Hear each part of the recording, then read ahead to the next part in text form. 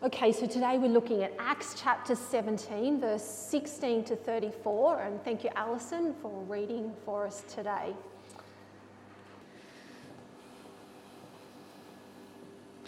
While Paul was waiting for them in Athens, he was deeply distressed to see that the city was full of idols.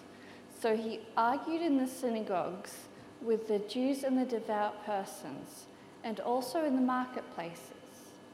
Every day with those who happened to be there, also some Epicurean and Stoic philosophers debated with him.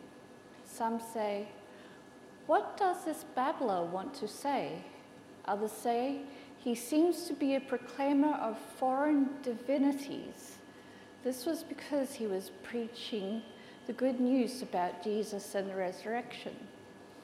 So they took him and brought him to the Areopagus and asked him, "May we know what this new teaching is that you are presenting? It sounds rather strange to us, so we would like to know what it means."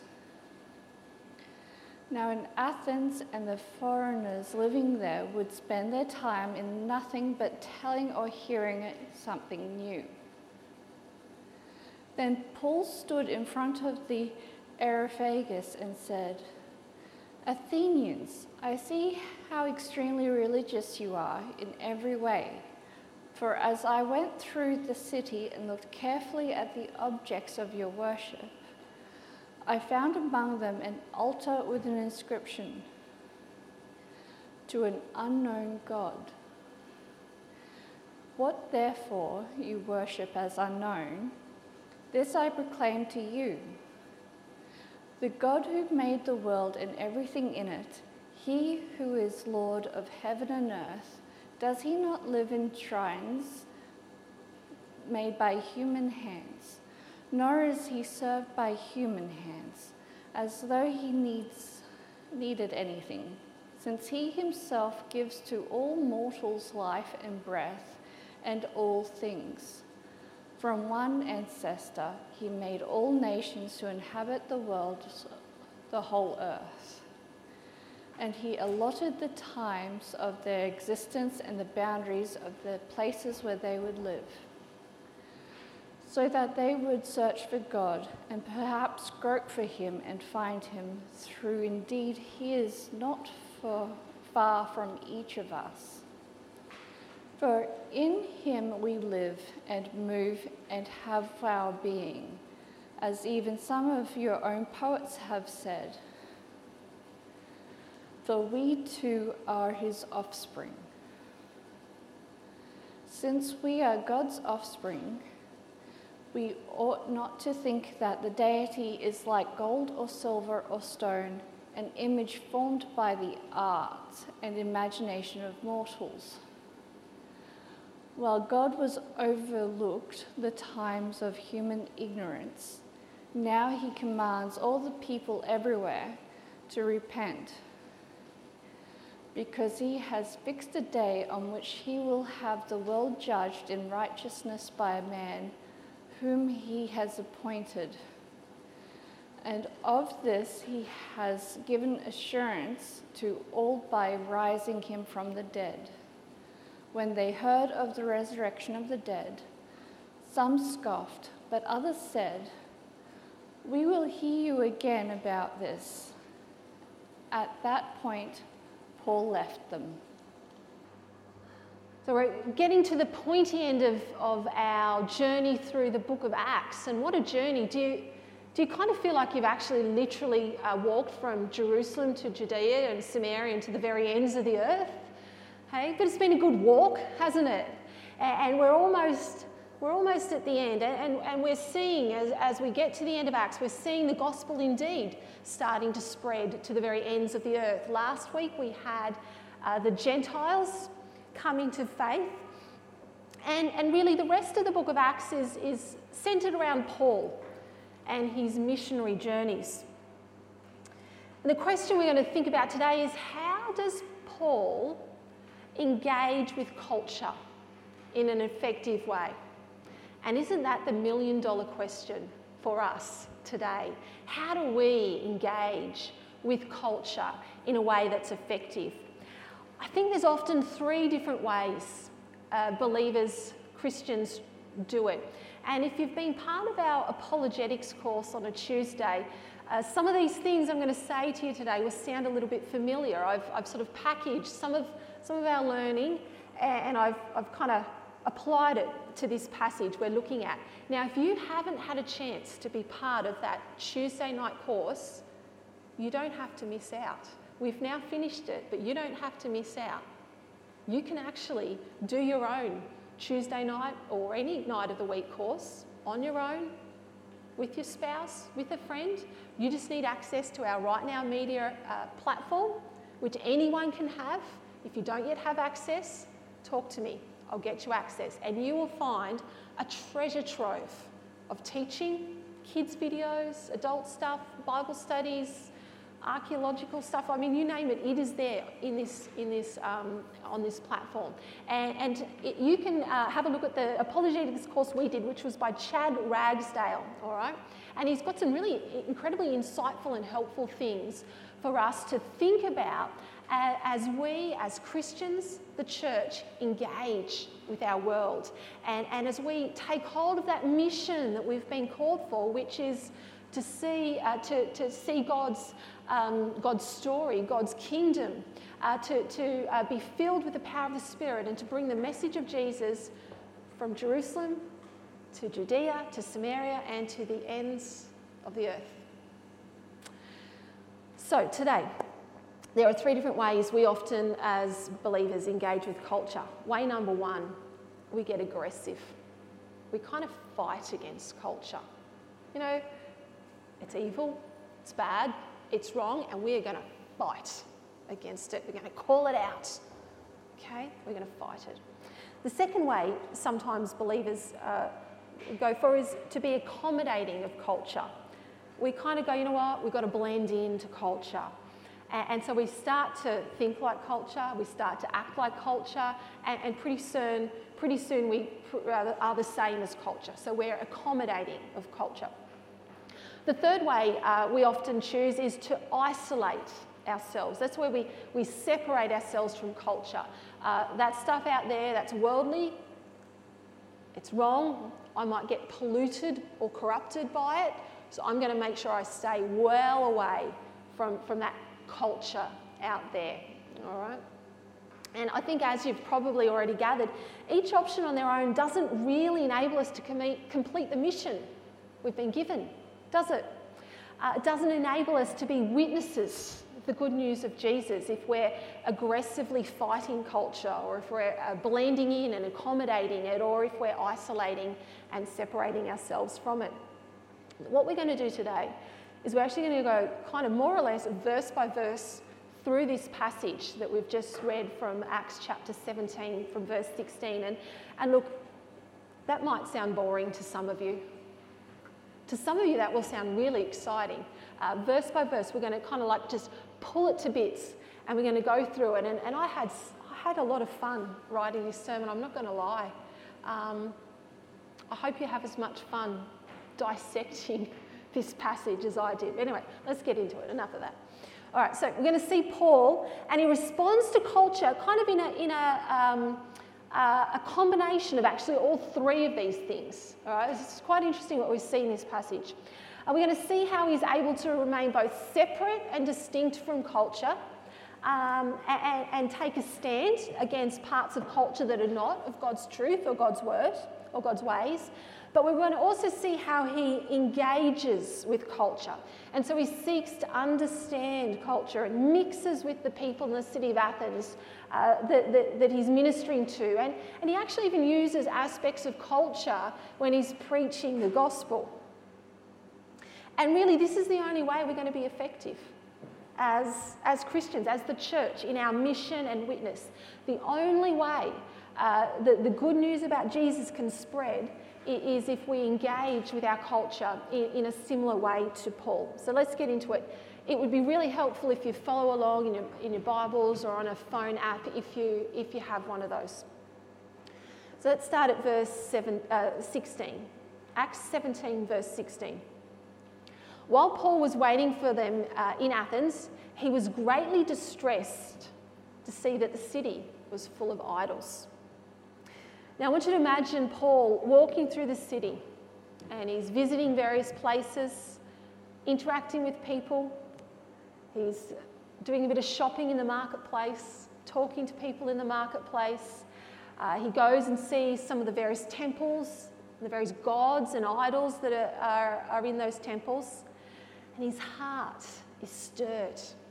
His heart gets kind of angry, but angry in a good way, because he sees how far culture is from God.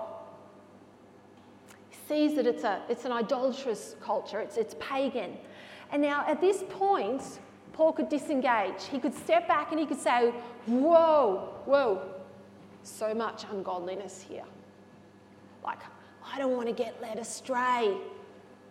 I don't want to be made impure by all this idolatry out there. You know, I might catch a demon, or I might defile myself in some way. And so he could have taken the isolate option. Couldn't have he? But he doesn't. He doesn't. He instead chooses to engage with culture. And in verse 17, if you're following along, you'll see that he starts to reason with the people. He starts to talk with them. And he goes to the synagogues and the marketplace. He talks to Jews, he talks to Greeks, he talks to whoever happens to be there. He's not picky. He didn't just talk to those he felt more culturally comfortable with, like the Jews. Talk to anyone, talk to everyone, including, verse 18, some Epicurean and Stoic philosophers.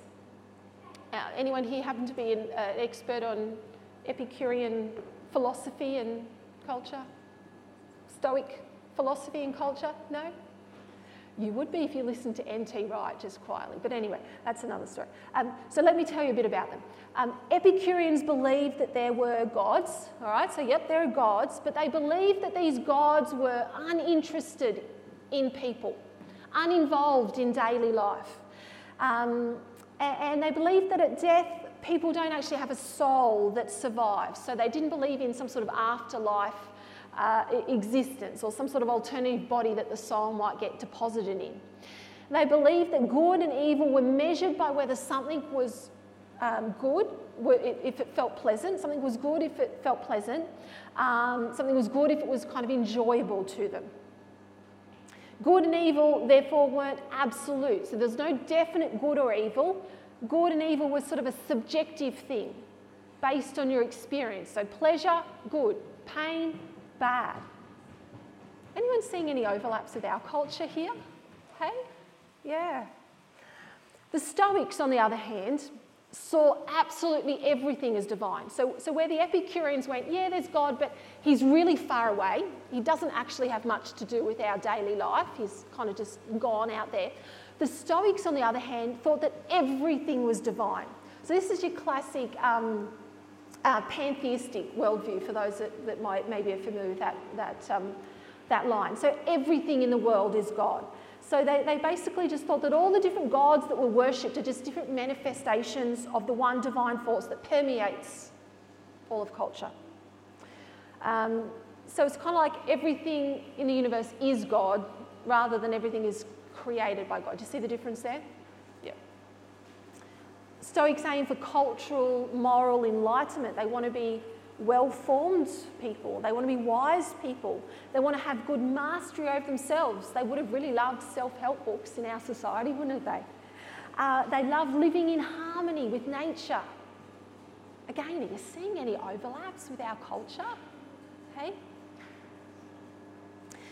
Paul is distressed by what he sees, and he's provoked to action. And so he starts speaking up.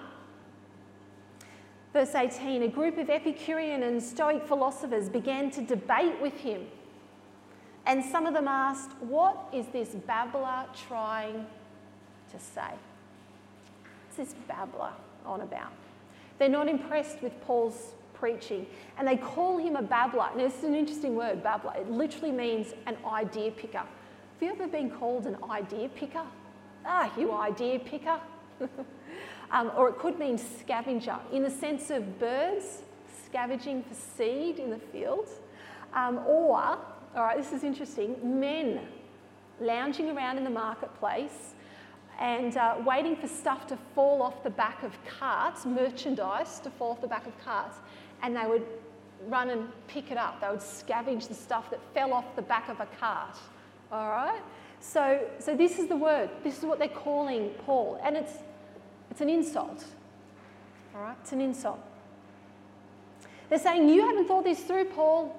You're just randomly picking up new ideas wherever they've fallen, ideas that don't belong to you, just useless scraps of information.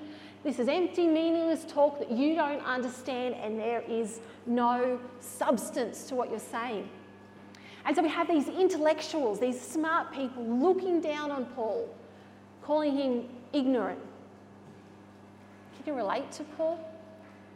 I mean, there's often intellectuals in our culture, isn't there, looking down on the Christian faith as being intellectually shallow or backward. It doesn't feel nice, does it? And so they take Paul to the Areopagus,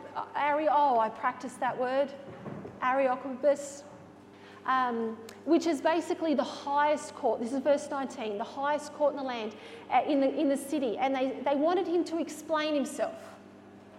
Now the context here, I think sometimes when we read it, the context sounds friendly. The context is not friendly. It's not sort of like, we like what you're saying, Paul, tell us a little bit more. It's rather, you are upsetting our rule and order by bringing foreign deities and unsettling new ideas to our people. Explain yourself, Paul. Now, think about our 3 points. At this point, Paul could have easily pulled back and just accommodated their culture and their ways.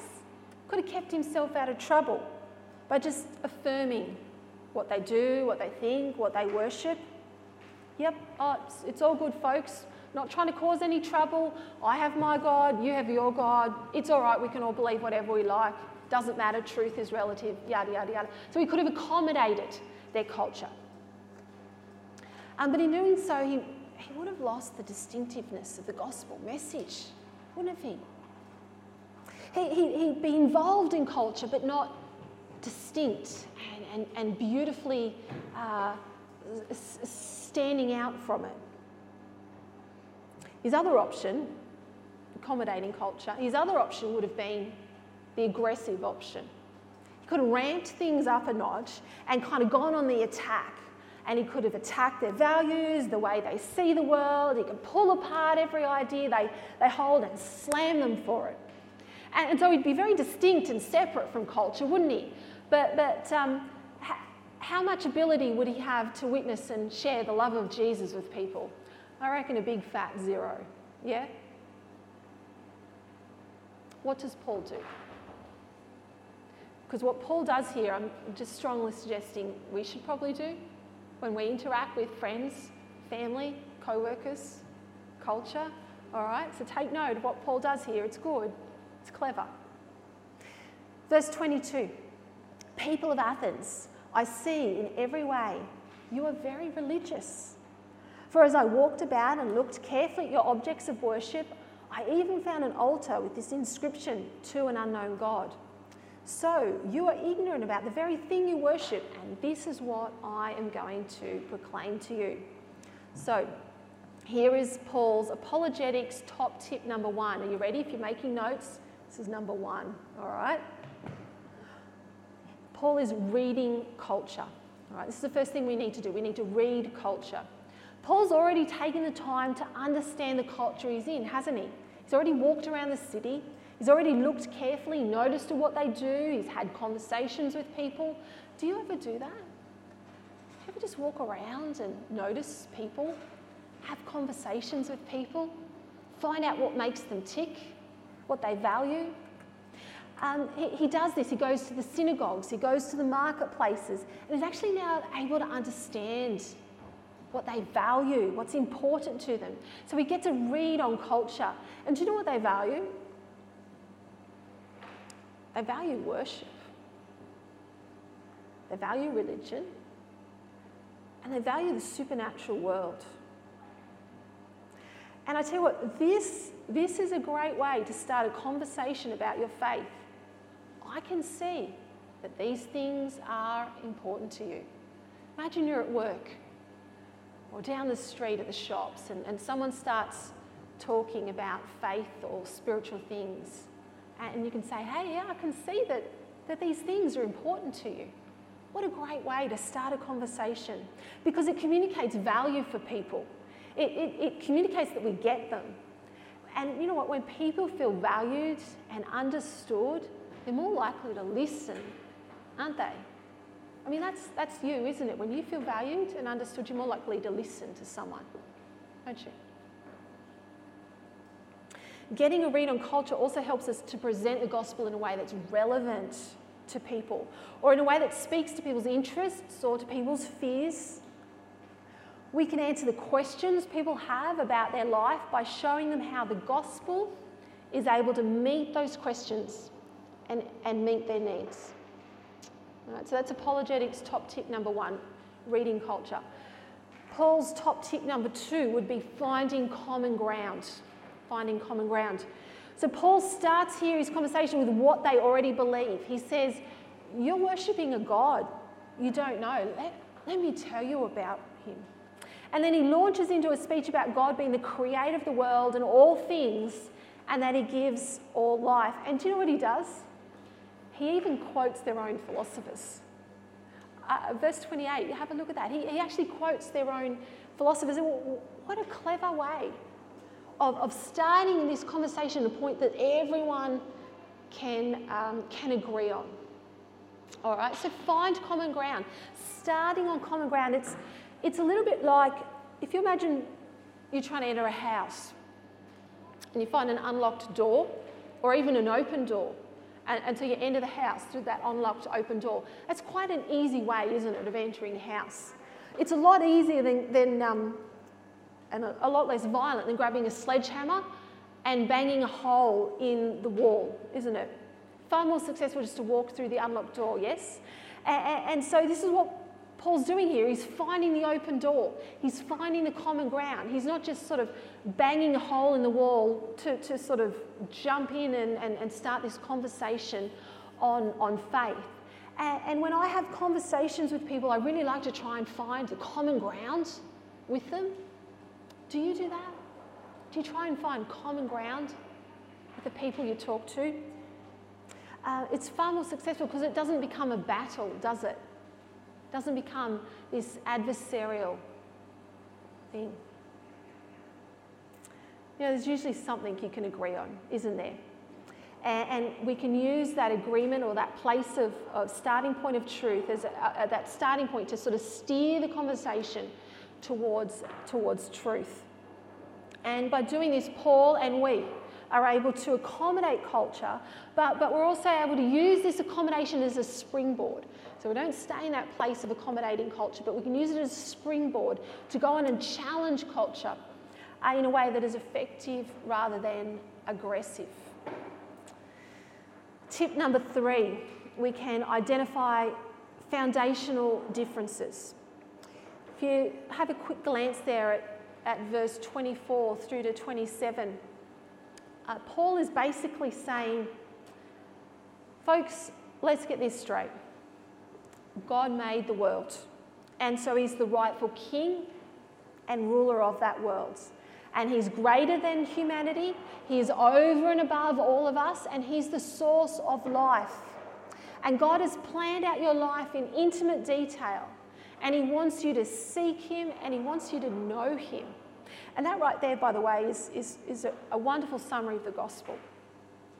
God made you, God loves you, God rules over you, God has a plan for your life, God is the source of your life, and he wants you to seek him and know him. Right there, Gospel 101. And Paul goes on to point out a key difference in their worldview. So he's identifying these foundational differences. And he points out this key difference. So the key difference in the way they think about themselves in the world versus what God's reality is. Now think about this. Remember, many of them were these Stoics. All right, they would have believed that plants, animals, people were just a unified expression of God. They would have said creation is God. The Epicureans amongst them would have believed that God was distant and far removed from his creation, and so not involved at all in the day-to-day rule of his people and the world. And so you can see there's this big difference in the worldview, in the foundation of their thinking and the gospel foundation. And so Paul points that out. He says, God actually made creation. Creation is not a God that you worship. God made creation.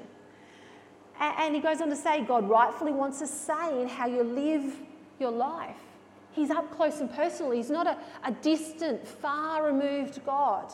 He's here with us and he wants a say in how you live your life. And really nothing else will make sense for these people if Paul doesn't first point out the essential differences between a gospel worldview and the worldview of the people of Athens. And I think for us today, when I think about some of the current cultural issues that are quite emotive and a little bit touchy in our society, and they're often issues that Christians would try and persuade culture to think differently about. So think about things like gay marriage, gender ideology, euthanasia, abortion, all of those very emotive, hot topic issues that often Christians get very involved in trying to persuade our culture to think differently about.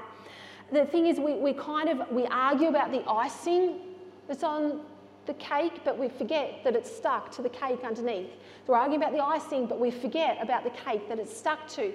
Because beneath each of these cultural hot topic issues is a whole world view that's underneath. There's huge foundational differences in how people think about human society. And so if you don't have a Christian foundation or a Christian worldview, but are being told to think like a Christian on these topics, it's just not going to work, is it? And I think, in my opinion, instead of arguing with people about gay marriage or gender ideology, which, they're important topics, but instead of arguing those, we'd be better off to first trying to persuade people of the truth that God is your creator and that he actually, as your creator, has some very essential insights into you and into us and into how human society is going to flourish and work best. If we can start there, we've then got a good foundation, we've got a good cake to then maybe change some of the icing that's stuck to it. All right? Top tip number 4 from Paul, focus on the essential truths. Paul knows this, and it's important that we stay focused on this. Our faith is grounded in a person, not a philosophy. He doesn't try and argue against every last detail of their religions and their philosophies. He points people to the big key truths about the gospel.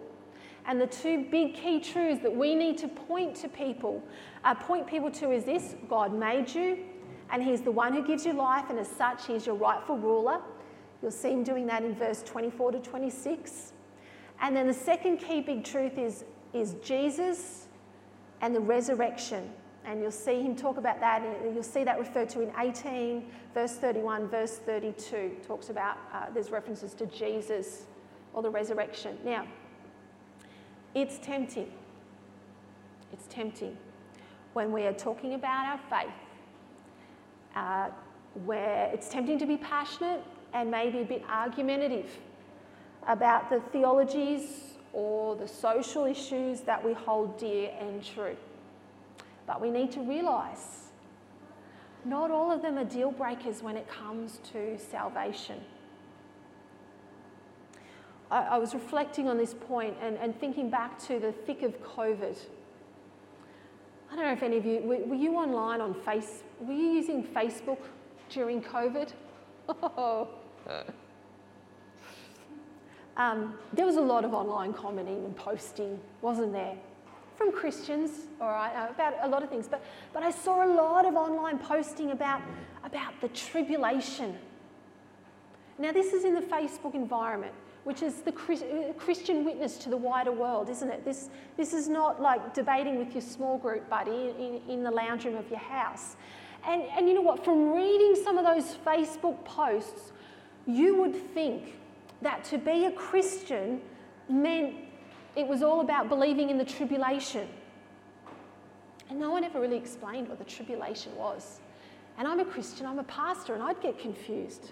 I'd be like, what is this tribulation that everyone's talking about? The only thing they're telling me is that I must prepare for it. They were quite earnestly aggressive posts. And honestly, they really didn't give our Christian witness really any credibility. And so what I want to say is don't get sidetracked arguing the side issues, the emotive issues, the things that might be important but are just not important to know first. Okay? The things that are important but they're just not important to know first. Stay focused on the essentials, that God made us, He's our rightful and just ruler, and Jesus plus the resurrection. They're the essentials we need to just get in our tool belt.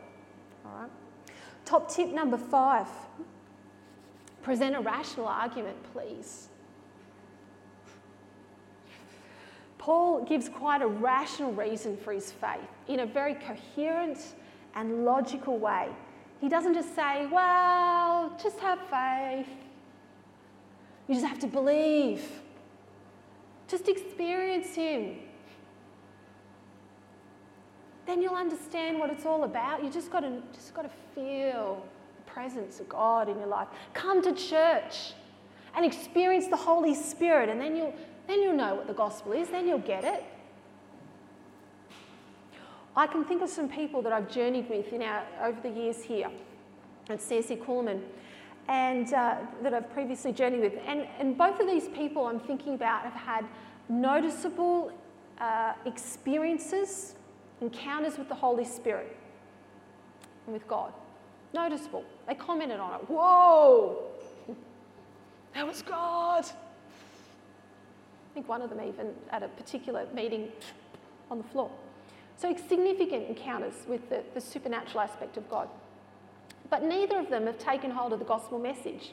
And neither of them have received Jesus as their king, as their saviour. And neither of them have continued coming to church because of intellectual hurdles to Christianity that they haven't been able to overcome. And look, there's probably other things going on there too in the spiritual realm, and a bit of a lack of a desire to repent possibly.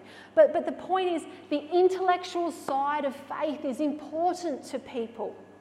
We need to be able to present the gospel in a rational, logical way that makes intellectual sense. And we see verse 24 to 31, Paul does this. The Christian faith, it is rational. It is logical. It can stand up to debate and intellectual inquiry. And we need to present it to our culture as such. Because our culture is a little bit like those philosophers who said to Paul, oh, you're just a babbler. That's all too often how the world sees us and our faith. It's those religious people. Gosh, they're a bit naive, believing in this random stuff they can't see. No, our faith is credible. It is historically credible. We need to present it to our culture as such. And if you want some help to do that, the apologetics course we've just done with Chad Ragsdale, it can help you do this. Right? It's an excellent course. Top tip number 6 from Paul. I think this is our last top tip. Yes, it is. The need for a response from people. Verse 29 to 31 basically sees Paul saying, you know what, folks, everyone needs to respond to this message. You need to respond by turning away from your idols. Turn away from those ornaments and turn to God. Paul says, you didn't know any better before, and that's okay. God overlooked that. But now you are being shown what is true and right. And so you need to know that the Creator God is going to hold you accountable to that. The Creator God is going to judge you one day. He's going to judge the world one day. People need to know that a response to God, it's required.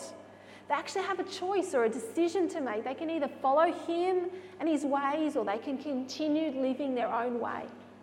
People need to know that there's a consequence for that decision. The world will one day be judged in justice by Jesus, and you can either stand on your own, under your own righteousness and under your own moral decisions and your own philosophies. You can stand before Jesus with all of those, or the far better idea is you can stand before Him as one who is clothed in His righteousness. It's one who's clothed in the righteousness of Jesus, clothed in His way of living and His wisdom. Which one have you chosen? You know, I think what you notice in our society and culture is that people are often kind of vaguely interested in spiritual matters. And they think that one day they're going to get involved with God. One day they're going to come to church. Or, you know, they're going to make sure maybe their kids know Him, but they avoid it for themselves. We need to tell people that a response is needed, because there's no middle ground to faith, is there? C.S. Lewis says, Christianity, if false, is of no importance, and if true, of infinite importance. The only thing it cannot be is moderately important. And people need to know this. Of course, people's response to us, it's going to vary, isn't it? Verse 32, we see some people sneer. Some people want to hear more. Verse 34, some people believe. In human society, there'll be a varied responses that people have to us when we share our faith with them. So I think we can really take heart in this, can't we? Like if Paul got this very mixed and slightly underwhelming response, then it's okay if you don't see a big and dramatic response from people either, isn't it? So our apologetics top tips from Paul. Firstly, read culture. Secondly, find common ground. Thirdly, identify foundational differences. Fourth, focus on the essential truths. 5, present a rational argument. 6, there's a need for a response. If we can do these things, we'll be in an awesome position to engage effectively with our culture in a way that's neither aggressive nor accommodating or isolating, but is kind of like this helpful mix of all three that sees us as people who are distinct and holy, but also involved and compassionate people in our world. And that's how we will be effective in our calling and mission. Let's pray. Lord God Almighty, as we come to the end of our journey through the book of Acts, our prayer is that we would be taking on these essential truths about your heart for this world, about your mission for this world, and about our place in that mission and our calling in that mission.